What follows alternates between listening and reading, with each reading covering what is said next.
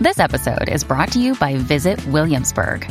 In Williamsburg, Virginia, there's never too much of a good thing. Whether you're a foodie, a golfer, a history buff, a shopaholic, an outdoor enthusiast, or a thrill seeker, you'll find what you came for here and more.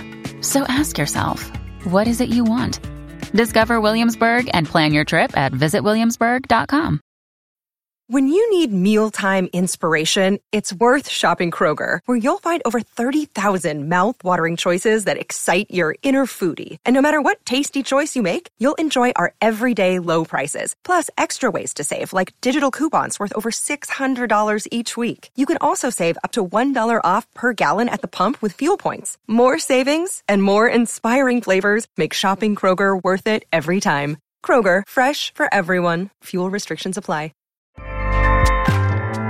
Acast powers the world's best podcasts. Here's a show that we recommend. What would you say if I told you there's a book that can teach you how to win The Bachelor?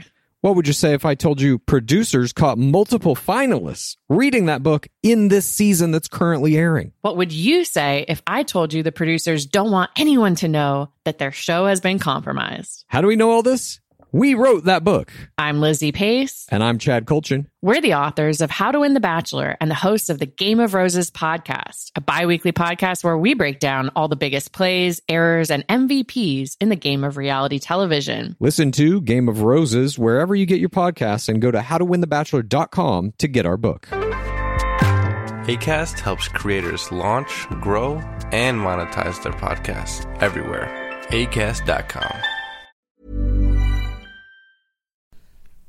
Hi, Dave here, and this is my wife, Kathy. Hello. And this is the Cinemile, the podcast where we walk home from the movies. But we're still on paternity leave, officially. A hiatus of sorts. Yes, but we thought we'd break our hiatus because it's Valentine's Day. And we love doing podcasts. Yeah, we are addicted to podcasting. You may hear a baby in the background. There's Elliot's here as well. Oscar is taking a convenient nap. So we thought we'd squeeze in the movie that we said we'd watch because we are a glutton for podcasting. Yeah. And we love watching themed movies, so wanted to watch a romantic movie for Valentine's. Right, so Kathy takes full credit for doing all of this. So she chose 4 romantic comedies. I think they're all romantic. No, Ghost romantic. Isn't romantic. Ghost and The Notebook aren't comedies. 4 romantic movies for Valentine's Day. We asked our Twitter followers to vote. And the options were When Harry Met Sally, Ghost, My Best Friend's Wedding, or The Notebook. And it was a pretty clear front runner. You know what it is. By a Valentine's mile, Harry Harry Met Sally, 53%. My Best Friend's Wedding, I was dead keen to watch, 11%, worst of the bunch. Ghost and The Notebook tied at 18. You hadn't seen The Notebook, I've never seen The Notebook. So you wanted to see it. And I don't think I've ever seen My Best Friend's Wedding, in fact, either. Oh. I've seen When Harry Met Sally a couple of times. I've seen Ghost lots of times. Yeah, same. Really like these movies. So we're watching When Harry Met Sally. I know, I'm so excited. I've actually only seen this maybe twice, and I think with you I think we watched it together about 8 years ago, maybe. A few years ago. Yeah. Is it that long ago? Maybe. But yeah, I can't wait to watch it again. Yeah, it's a great movie. Yeah, I actually can't really remember it, which is lovely, but I remember that I loved it. Well, it's a film that, I can't recall the plot, so to speak, except they're friends. And she fakes an orgasm. And yeah, that famous scene. Yeah. But it's like I remember moments from it rather than plot. I'm not I remember really the sure ending. there is much of a plot, really. Well, we'll find out. Yeah. Right, let's stick this on before one or t'other of the kids wake up. Do you know the best thing about being on maternity or paternity leave, though, is watching a movie at like noon on a Friday? Yeah. It's absolutely amazing. I just could not be happier. And eating chocolates. So here we go. All right. Yeah. See you in a bit. Bye. I need to talk. What happened? What's the matter? Harry came over last I went night. over to Sally's last night. Because I was upset that Joe was getting married. One thing led to another. And before I knew it, we were kissing. To make and a then long story short, we did it. They did it. You're challenging, I'm difficult. I'm too structured. I'm completely closed off. but in a good way. And I'm gonna be 40. When? Someday. In 8 years. It's not the same for men. Charlie Chaplin had babies when he was 73. Yeah, but he was too old to pick them up.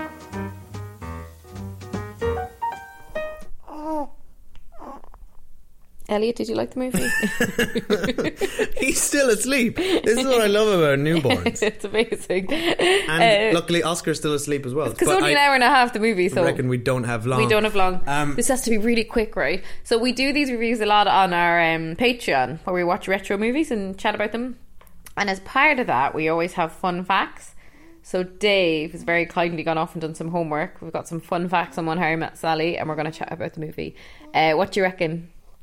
What about the movie? Did Or you want your fun facts? I now? want Do you the want movie. your fun facts here? No, I want to talk about the movie. Then I want to be inundated with fun facts. You always apply so much pressure to this. All right. So first of all, no spoilers for the 1989 movie When Harry Met Sally. No spoilers.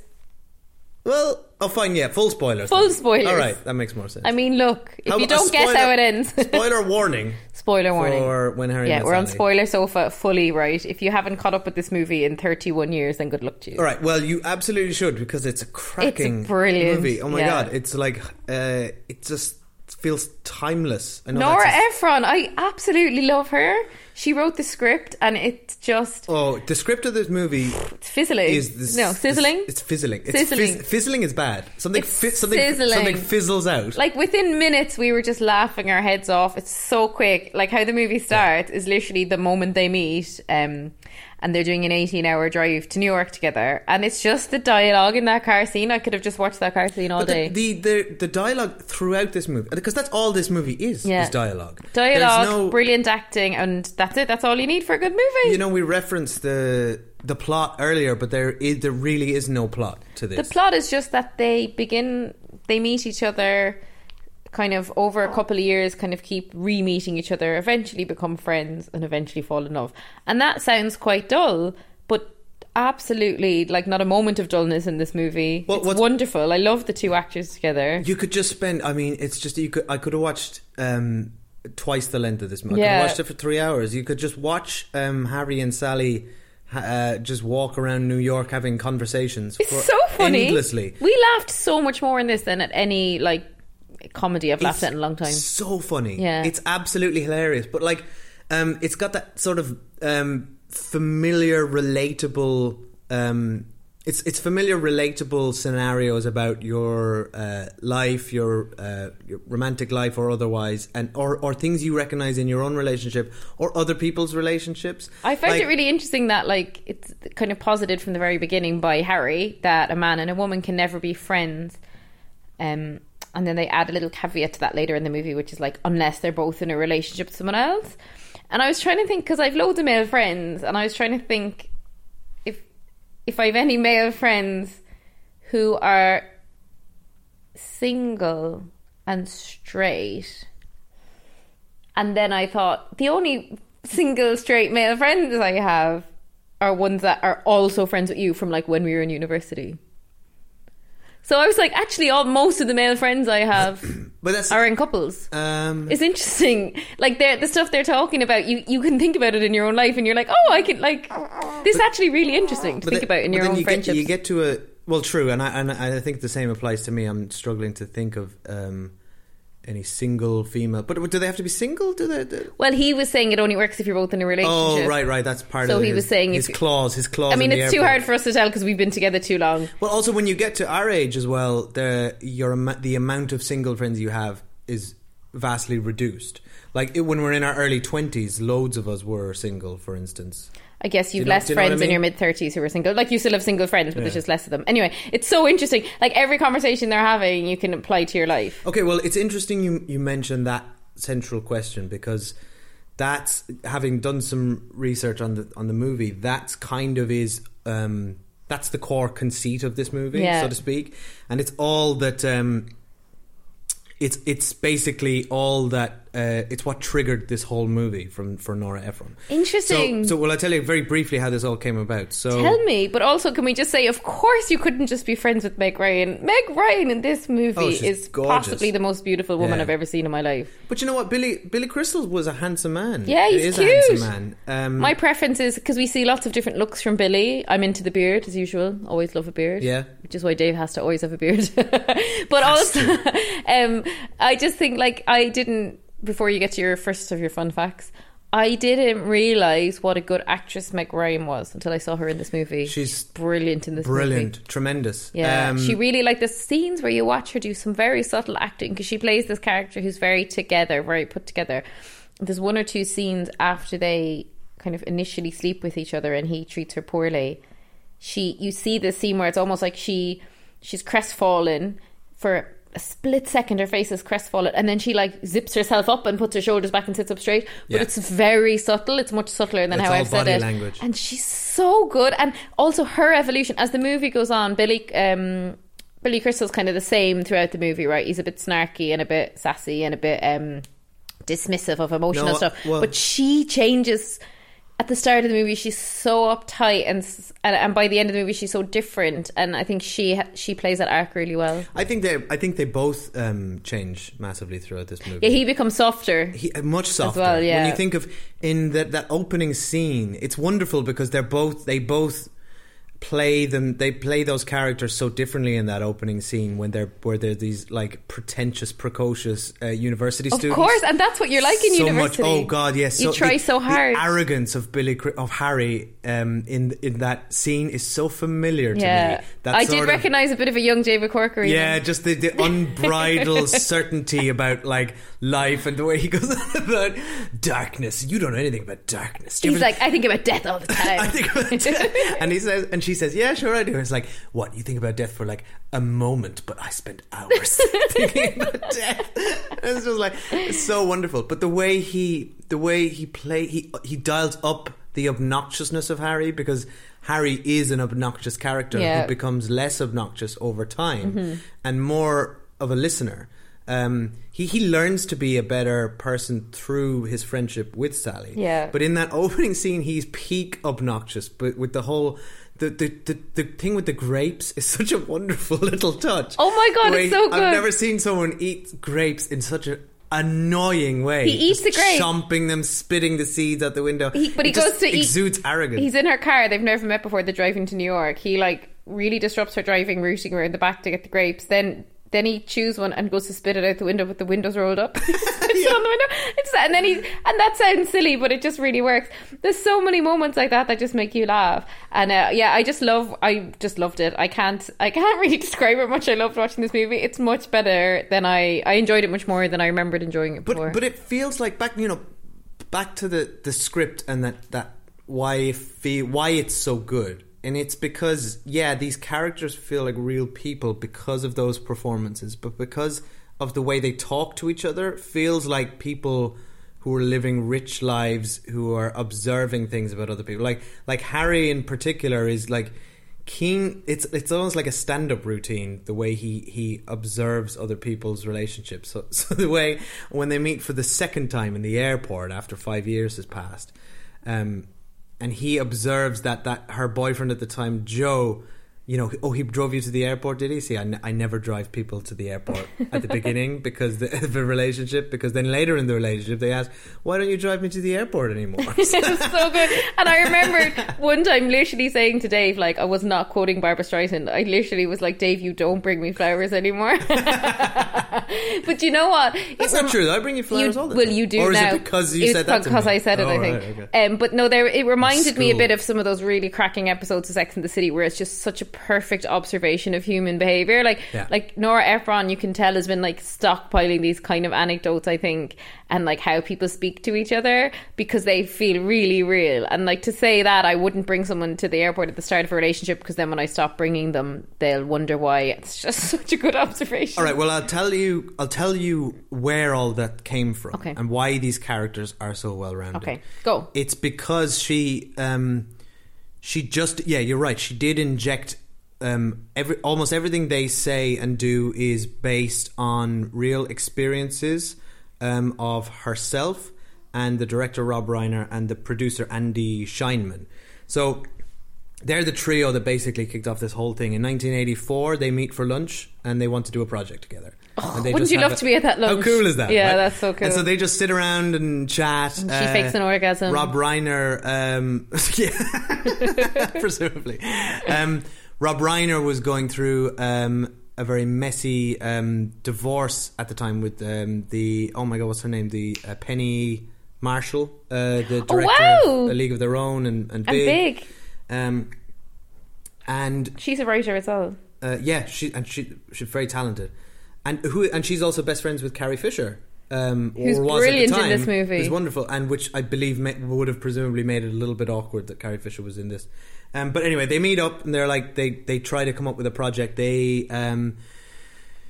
they don't. None of them are really happy with what they come out with, so they meet again, and then Rob Reiner, the director, suggests that he'd always wanted to do a film about two people who become friends and don't have sex because they know it will ruin their relationship, but they have sex anyway. And then Nora Ephron loved that idea so much, then Reiner went off and acquired a deal at a studio, and then basically they got like the funding to make this movie based on that. That's it.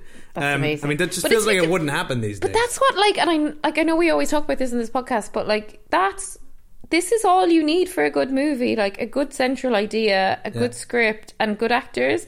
Like, these mid-budget, character-driven movies are so hard to find now. Like, I feel like even a huge director now, you know, who's a really big, successful director at the moment? Name me someone. It's where we don't have a podcast. What a broad question. What do you want? Martin Scorsese? I'm just saying, no, like a young and upcoming one, like Ryan Coogler or someone. Waititi. Like, someone like that would even probably couldn't get a movie like this made now. Do you know what I mean? Well, they can, but they happen on Amazon Prime and Netflix. Yeah, it would get zero cinematic distribution. It wouldn't be like Oscar nominated, which I think this movie was, or movies like this have been, from Nora Ephron. It was nominated for Best Original Screenplay and didn't win. Yeah, they literally don't even like. Well, A, there's no romantic movies made anymore, and B, when they're not rewarded. Anyway, you are in danger of becoming woe is the state of the film industry. Sorry, yeah. Right now, like that's a real tangent. Yeah. But anyway, so it cracks on. Nora Ephron interviews Rob Reiner and producer Scheinman about their lives, and a lot, like 90% of that material goes into Harry. So Harry is basically, as a character and a person, and his experiences are based on Rob Reiner's divorce. And Penny Marshall did him bad. The way they talk, and even there's loads of examples in this movie of things that are just directly out of their lives. So, for instance, the scene where Harry and Sally are on the phone to each other and are watching Casablanca at the same time. Oh, I love that. Apparently, split screen. Rob Reiner and Billy Crystal, who were best friends at the time in real life, used to do that all the time with each other, watch movies together over the phone. I used to do that with my friends in school. Me too. My friend Mike and I used to watch The Empire Strikes Back repeatedly. Oh, over the phone. What I used to watch with my 12. friends over the phone was Home and Away. Okay. That says a lot about us as people. And then Sally was based on Nora Ephron herself and a lot of her friends. Oh, you can feel that. Like, it feels so grounded in reality. And it's like the way, I know I mentioned Sex and the City, but I've actually just read the book of Sex and the City. And a lot of that is based on like a journalist's experience. So again, it's literally her mining her girlfriends for stories. That's how you get things this rich. Yeah, exactly. And they both have that New York setting, you know, of how shitty it is to date in New York. That's why this movie is so good, because it's it just feels real. Like, there's not a single contrived line or no. And the only thing I would say is contrived or leans towards contrived is the ending, which is narratively a happy and convenient ending. It literally has a New Year's race as he runs to her at the airport. But I love how they did that, though. Don't get me. I'm not saying I don't like that ending. I love that ending, and I cried, and it's lovely, and it's beautiful. But it's a movie ending. Do you know what I mean? But I kind of like that he runs. He's running. There's a clock. It's not like he's running to the airport, but he's running because he wants to get there by midnight because it's New Year's Eve. Yeah, but he like tries to get a cab, can't get one, and then he gets there, makes his speech, and she's basically like, "Fuck off, Harry! You can't just run in here on New Year's Eve and try and do this." So I liked that they did it while kind of taking the piss out of it as a convention. Yeah. But here's a early fun fact: that wasn't how the movie was supposed to end. Ooh, how was it supposed to end? The movie was not supposed to end with them getting together at all. Originally, that's not how they had intended. I would not have worked. You can't do that. Yeah, well, I think they just came around to the fact that it wouldn't be very popular. I couldn't find the real reason for it. So if somebody knows why they changed it, please. I mean, I wouldn't think it would be very narratively satisfying for them not to end up together, because the whole movie's about them. Do you know what I mean? Yeah. But one thing I found interesting about watching it, because for the most of the movie they're friends, right? The romance is very late in the day. They actually felt like two actors together felt, to me, very good chemistry on a friendship level. Like, they're not two actors that you're watching kind of... For me, I wasn't like, getting any major sexual chemistry from them. But I felt like that was actually more realistic, because if you have known someone for 12 years and then you fall in love and get married, I'm presuming the foundation and the strongest foundation is actually the friendship side. And yes, they're attracted to each other, but that's not the main reason they're together. And it felt like that. Whereas like when you're watching like The Notebook, which you haven't seen, like honestly, the couple in that like there's like they're just so passionate, and that's what it feels like. I don't think people with that level of chemistry would have worked in this. Like, these two really feel like friends. Yeah, that's what's so good about this, because in the final line when they're interviewed and they talk about all the different times they meet. When we first met, we hated each other. Then when we met again, I forget what they say, but then we became friends, and then we fell in love. And I really like it. Feels organic the way it happened. It does. And I love that construct that throughout the movie we see all these people talking about when they got together, and then we end on Harry and Sally getting together. So sweet. Well, here's another fun fact. So all that stuff, every one of those is based on real stories of people. Now they are actors in the movie. But the stories themselves were based on the interviews that Nora Ephron conducted with the people who worked at the production company that made this movie. Oh, wow. During moments when she wasn't able to write or whatever. It did feel real, to the point where I actually had thought some of them weren't actors and were playing themselves. I love that as a construct. Actors, like, they're quite convincing. And it's interesting because like it's a fiction movie, but then it's a narratively fictional movie, like shot in a conventional way, but then you cut to these interview scenes and you cut back to the movie. It's quite an interesting way of making it. Style. Yeah, but it I works. think it's so well directed, this movie. I think they're dotted throughout the movie in a way that sort of often is used as a sort of a comma or a full stop to sort of separate two scenes, particularly if time goes by. But they're used to sort of a context to remind you of love, I think. Yeah. And like how their love kind of hangs over this movie, even though it's not really present until the second half. Yeah, it feels, and it makes you feel optimistic because you're watching these lovely old people talk about how long they've been married. Do you know what else I loved in kind of a visual sense? I love how they mark the passage of time with like the different fashions, like particularly with Meg Ryan, because I guess women's fashions change more than men. Like basically Billy Crystal at one point has like sideburns and then he doesn't. That's about it. But with her it's like when we first meet them, it's the late 70s and she's got that like Farrah Fawcett like blowout big curls. She's like spraying hairspray on herself and every time we see her she changes, and at one point is definitely a bit of an Annie Hall visual reference because they're walking down and she's basically wearing like they're walking through New York and she's wearing like a Diane Keaton outfit from oh my god, I've just forgotten Annie Hall, the name of the movie. Apologies, I'm severely sleep deprived. So yeah, basically I loved how they marked all that like relatively subtly, with obviously this was made in the late 80s and they're travelling through from the late 70s. Sometimes movies can go too far with that and they would have been ridiculous, like in like flares or like really over the top. It was like quite subtle fashion changes. And we just have to briefly talk about I think the two friends, how great they are. Can we because you kind of mentioned the elephant in the room being Annie Hall a little bit. Because I think this movie, that Annie Hall hangs over it a little bit, or at least a lot of this. I think it's a better movie than Annie Hall. I much prefer this. I'm not the biggest Woody Allen fan anyway, but I much prefer this movie. I personally agree with you, and I'm not coming at that. You personally agree with me? Do you professionally disagree with me? I don't know what that means. I'm just kind of wary of saying that because you literally just said it. I'm fine.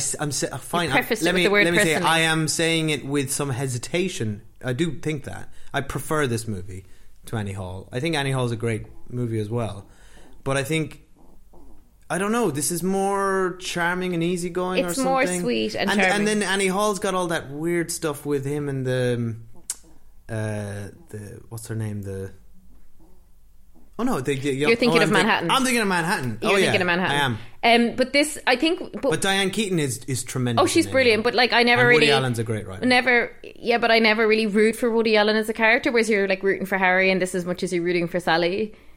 Like, Yes, I really yeah. want them both to be happy, and I really want them to get together. Right, Anyway, that's an we're not interesting going to talk about Annie Hall. But yeah, just visually, of course, it hangs over this movie a little bit. Because it's like New York, you know? It's a famous romantic movie set in New York. Yeah. But But it has a similar way and style, just like it strung together conversations and observations about relationships. It really does. Do you know what I like about this as well? I was thinking about it. You know the way in most movies or TV shows you see characters in like multiple different settings. So we know she's a journalist and he's like a political advisor or something. Mm-hmm. But we never once see them in work. We only see them socializing or on their own. And I actually really liked that, because sometimes movies or TV shows can get bogged down by like trying to show you all facets of someone's life, Work and you have to like politics cut to them in an office typing, and it's like, I don't need to see it. And I just enjoy that this is just always them at social events. You're right, and it also, like, you know, we reference that there's not a lot of plot in this, but the plot that is there is done in it's introduced through conversations about them meeting, etc. Yeah. So like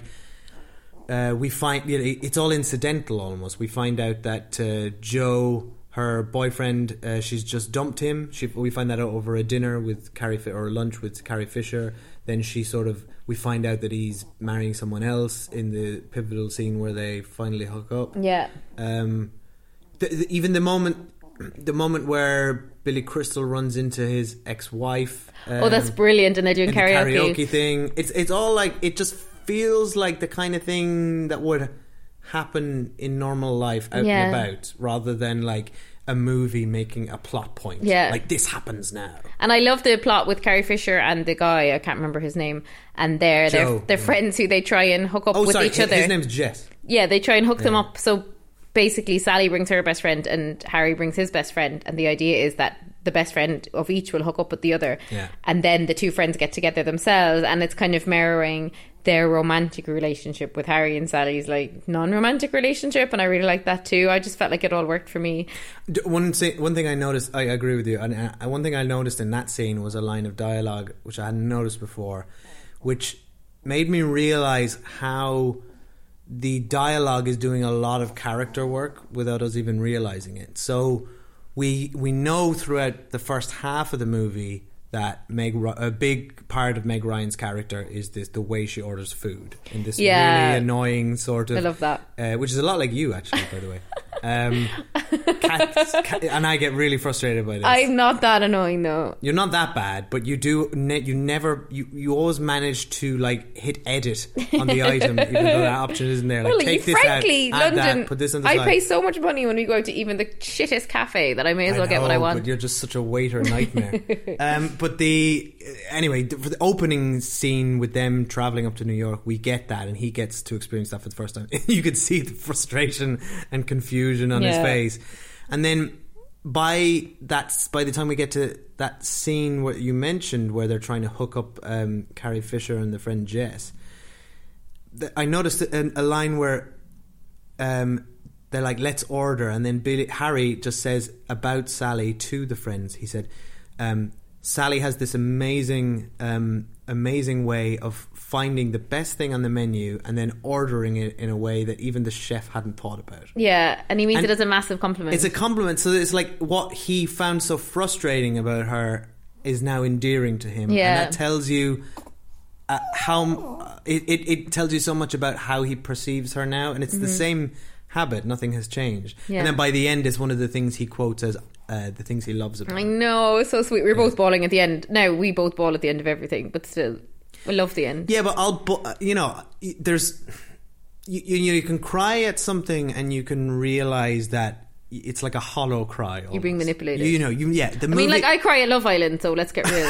But like, when a movie is manipulating you through the use of music. Largely music. Death. Like, I'll cry at anything Michael Giacchino writes, even without anything happening on screen. So like, music is a huge impact, as well as like any run-of-the-mill plot that makes you think about your own life or family. Kill anyone off and I'll cry. Yeah, but like, this earns the tears, I think, because it brings you on the whole journey with both of the characters. You're just so happy for them, and especially because it's interesting how they do it. Like, it's really near the end when they sleep together, and she's like all in, and then he returns to his natural state, which he's referenced multiple times in the movie, which is after he slept with someone, he lies there and thinks, how quickly can I leave?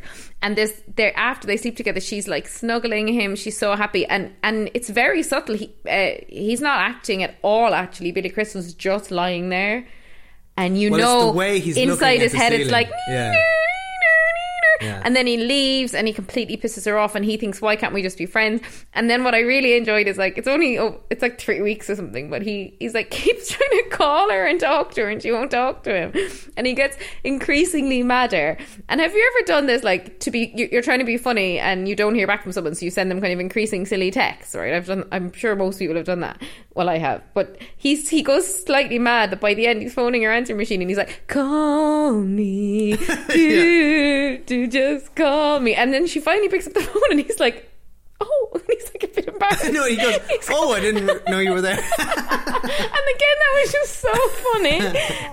But she's like, I'm not going to be friends with you, and, you know, fuck off, basically. And then it takes him that to realise, like, oh, I can't just have her in my life, sleep with her, treat her like that, still have her as my friend. And it takes that to make him realise he loves her. And I think that's actually quite accurate, because I think if she had just gone back to being friends, he could have effed about for years more, thinking he could have the best of both worlds with her. Agreed. And it's interesting that the thing that disrupts their relationship is them having sex. Yeah. Which is the thing that often happens at the very beginning of people's relationships. Yeah. I mean, 12. I can't imagine being friends with someone for 12 years and then hooking up with them. Like, it would almost feel a bit weird, I think. Well, it does. It just changes the. It's like Joey and Rachel in Friends. Like, why did they bother doing that? Because Friends was running out of steam and plot point. Now, come on, this baby's going to wake up any minute. So, on to your fun facts. Okay, so So oh my god, I'm watching Dave scrolling through his notes here. There's a lot of facts. I wrote a lot of stuff. Okay, originally it wasn't called How Harry Met Sally. It's not called How Harry Met Sally. What's it called? When Harry Met Sally. Oh yeah, When Harry Met Sally. I don't know why it's called that, actually. Well, so Nora Ephron wanted to call the film How They Met, and then actually went through several titles. She also tried Boy Meets Girl, Just Friends, Words of Love, and Harry, This Is Sally. They're all awful. That's pretty bad. Harry, This Is Sally is the worst movie title I've ever heard. Nobody could agree. So basically, Reiner even started a contest with the crew during principal photography, and then whoever came up with the title won a case of champagne. Nice. I don't know who what came champagne? up with it. I mean, this is what happens when I do fun facts. I've got I basically scroll the internet for whatever sort of things I can get, and you ask me follow-up questions like, what champagne? Like, do you think I'm not first of all, I'm not a journalist, and second, if I was, I wouldn't pick up that detail and be like, but I wonder what champagne it was. Checking. And then ring up Rob Reiner and suss it out. So I don't know. Okay. In order to get into the lonely mindset of Harry when he was divorced and single, Billy Crystal stayed away from the rest of the cast and crew in a separate hotel Method while they were shooting in Manhattan. Billy Crystal, that seems slightly unnecessary. It's a bit unnecessary. Maybe he just didn't like anyone. Maybe he influenced Daniel Day-Lewis to go method. I can only presume. Rob Reiner had initially envisioned actress Susan Day for the role of Sally Albright. You would recognise her. Dave's now Googling Susan Day for me. Yeah, this is podcast gold. Guys, he also considered Elizabeth Perkins, who... Of big fame. Big, yeah. No, it had to be Meg Ryan. Also Elizabeth McGovern. Molly Ringwald was almost cast. No. And Billy Crystal would have been way too old for her. Meg Ryan actually convinced her to give her the role. But actually there were other choices for... Wasn't Molly Ringwald 18 then? In 1989? 4 years after Breakfast Club? Probably early 20s. Is this 1989? Yeah. This is 1989. Okay. Yeah, I'd say she was old enough. Are you maybe sure? Not old Are you enough thinking of to the other movie we watched a bit of and turned off, the John Cusack one? Molly Ringwald wasn't in that. No. That is 1989. Yeah, no, it is 1989. Oh, right, okay. Because we were also started watching Say Anything last night. Yeah. Why are you confusing this whole thing? Okay. I can tell the difference of two movies that came out the same year. They had the studio's first choices for Harry weren't Billy Crystal. He's not your typical romantic lead at all. No, but best friends with Rob Reiner, so I'm sure that helped. But it's partially what makes this movie so great. He's just like a normal guy. Yeah, He's not a bumbling Hugh Grant or like an outrageously good-looking Ryan Gosling. But actually, to be fair, none of these characters, none of them were like typical romantic leads either. Albert Brooks. Yeah, I can see that. I love him. Yeah, he's great. He's from that movie with Meryl Streep that I love, where they're in heaven, or between heaven. Oh yeah, is that what it's called? Was it? No, it's Crossing called like over Decision City. That's I don't know. I don't think that's what it's called. Michael Keaton. No, it's the City. thing where it's like it's purgatory and they assess. I always think it's called Decision City, but it's not. Is it not? Someone can tell us what it's called. Michael Keaton was also considered. Yeah, he would have been good. He would have been really good. But he did Batman that year. I think Michael Keaton was probably a bit famous for this. Yeah. And then Tom Hanks was also considered. Oh, come on, we know him in Meg Ryan work. Yeah. But I actually don't think they like. I actually love every movie they're in together, and like Sleepless in Seattle, I had wanted to put on the list, but Dave said no because we watched it quite recently. But I love Tom Hanks and Meg Ryan together. But I think that he wouldn't. I don't think Tom Hanks is maybe a bit edgy enough or a bit cool enough for this movie. Well, I just don't think it would have been the same character. It wouldn't have just felt been Tom like Hanks. the same character. Yeah. And speaking of, we should immediately now go and watch Sleepless in Seattle. I like Sleepless in Seattle. I think this movie is a better movie, though. It's just a different movie. Like Sleepless in Seattle is much more soppy than this. Yes. Yeah. And a bit more plot heavy, probably. This movie, When Harry Met Sally, not How Harry Met Sally, is credited for inventing the term high maintenance. Oh, because he said she was high maintenance. Yeah. Oh, yeah. Apparently was not He commonly said you used think you're before. low maintenance, but you're high maintenance. Here's another good one. In one scene, Harry is reading Stephen King's Misery, and then 1 year after this film was released, Rob Reiner directed Misery with James Caan and Kathy Bates. Oh, he was probably in pre-production at the time. Possibly. Yeah. I like, in that moment, you notice that he does the thing that he says in the first scene. He flicks to the end of the book and reads the last page. Oh yeah, because he said that's how dark I am. Yeah. I read the end of a book in case I die before I finish it. I know how it ends. The music was all done by an actor and singer Harry Connick Jr. Oh yeah, I know him. Because Rob Reiner liked his voice and thought that he sounded like Frank Sinatra, and he won a Grammy for it. Carrie Fisher helped punch up the script. Oh wow! Because she's a writer. Yeah, she was a writer and became a famous script doctor. She also helped punch up Hook and The Wedding Singer. Oh wow! I never knew that. 15 years after this film premiered, a stage adaptation of When Harry Met Sally opened in London. Ooh! And Harry was played by Luke Perry. No way! Yeah. Oh my god, that's amazing! I would have loved to see that. Opposite Alison Hannigan from American Buffy. Pie and Buffy and Oh wow! How I Met Your Interesting. Mother. Both from Buffy, because he's from the original Buffy movie. Oh my god, yeah! Buffy connection. Well, that's awesome. Oh, we better hurry All right, up. okay. Elliot's waking up. Elliot, what? He just You died to okay? get on the podcast. He stopped now. Okay, he's cool. And then later they were swapped in. Guess what? There was another run of this play in London with Michael. Sarah Michelle Gellar and Giles. No, Giles. Giles. I'm just watching It's him like in it's like you read it phonetically. I'm watching him in a Netflix show at the moment. What's it called again? The Stranger. The Stranger. All right. Do you fancy some off? Do you want to go on a few tangents No. now while Elliot's about to kick off? Later, they were swapped in for Michael Landis, who played Jimmy in Lois and Clark, the TV show. What? How long did the stage show run for? I don't know. And get this, opposite Molly Ringwald. No way. Full circle. Was it a musical? I don't think so. No. All right, I'll finish up with this. So the summer of 1989 featured. This came out in the summer, and it went head to head with loads of huge movies, Including Say Anything. I don't know when that came out. By the way, we tried to watch Say Anything last night. Couldn't finish it. Stop talking. Batman, Indiana Jones and the Last Crusade, which we did an episode on this podcast. Oh yeah, our ages 150th ago. episode. And Ghostbusters 2, Your the first favourite movie I ever saw in the cinema. So I Great was, I was year. going to the cinema this year. Great year. I love Batman. Like Ghostbusters 2. Can't remember Indiana Jones and the Last You Crusade. can't remember Indiana Jones and the Last No. Crusade, which we watched like in the last year for this podcast. No. And you can't remember it. I mean, like vaguely. You're breaking my heart. Anyway, the film was a huge success financially. and commercial. No, it's the same thing. Budget of Dave budget sleep deprived as well, both financially and commercially. When Harry Met Sally was the most successful movie that year. But Elliot's really going for budget it now. of $16 million made $93 million. Yeah, lots of monies. Lots of money. Iconic. All right, let's leave it go. Thank you everyone for listening to our random review of When Harry Met Sally. We're going to try and go to a Parent Baby screening next week if it works out. We were going to go this week instead of doing this. But the movie was Dr. Dolittle and we couldn't. Dolittle, yeah, and we're just like, our lives are hard enough right now. Nobody needs that in their life.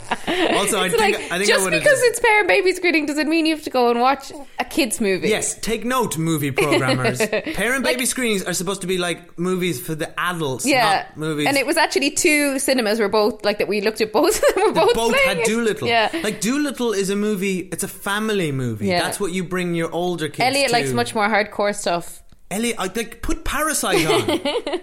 Elliot's dying to see it. It's like when I used to go to Parent Babies all the time when Oscar was little, and I brought him, like, to be fair, it was awful, right? I brought him to that Winston Churchill movie with Gary Oldman, and it was like, we used to go to the Parent Baby every week, and that week Oscar just kept crying. It was like the movie was so awful and boring. Whereas, like, I remember me and him went to The Greatest Showman, and he was like loving it because it was quite upbeat and stuff. Yeah. And I just think Elliot would love Parasite. They're just doing it wrong, guys. Don't program family movies for Parent Baby screenings because the babies aren't watching it. But yeah, and if you like this random, slightly rambling chat full of fun facts, head over to our Patreon because we do these all the time over there. Dave puts in a lot more work than I do generally. Thanks, Dave. Love your facts. Could have done with some champagne knowledge, though. I wonder what champagne that was. It's going to haunt me forever. All right. Right, okay, bye. Happy Valentine's Day. Oh, and thanks everyone for your lovely messages we got about having our new baby. Yes. It was lovely. We really appreciate it. It's lovely. We're very happy. We're loving life as parents of 2 kids at the moment, mainly because one of them sleeps most of the time, and I'm sure that will change very soon. The other one sleeps some of the time. Yeah. All right. Bye. Bye, everyone. If you're feeling sad and lonely, there's a service I can render. Tell the one who digs you only I can be so warm and tender. Call me. Maybe it's late to just call me. Don't be afraid to just phone me. Call me and I'll be around. Give me a call.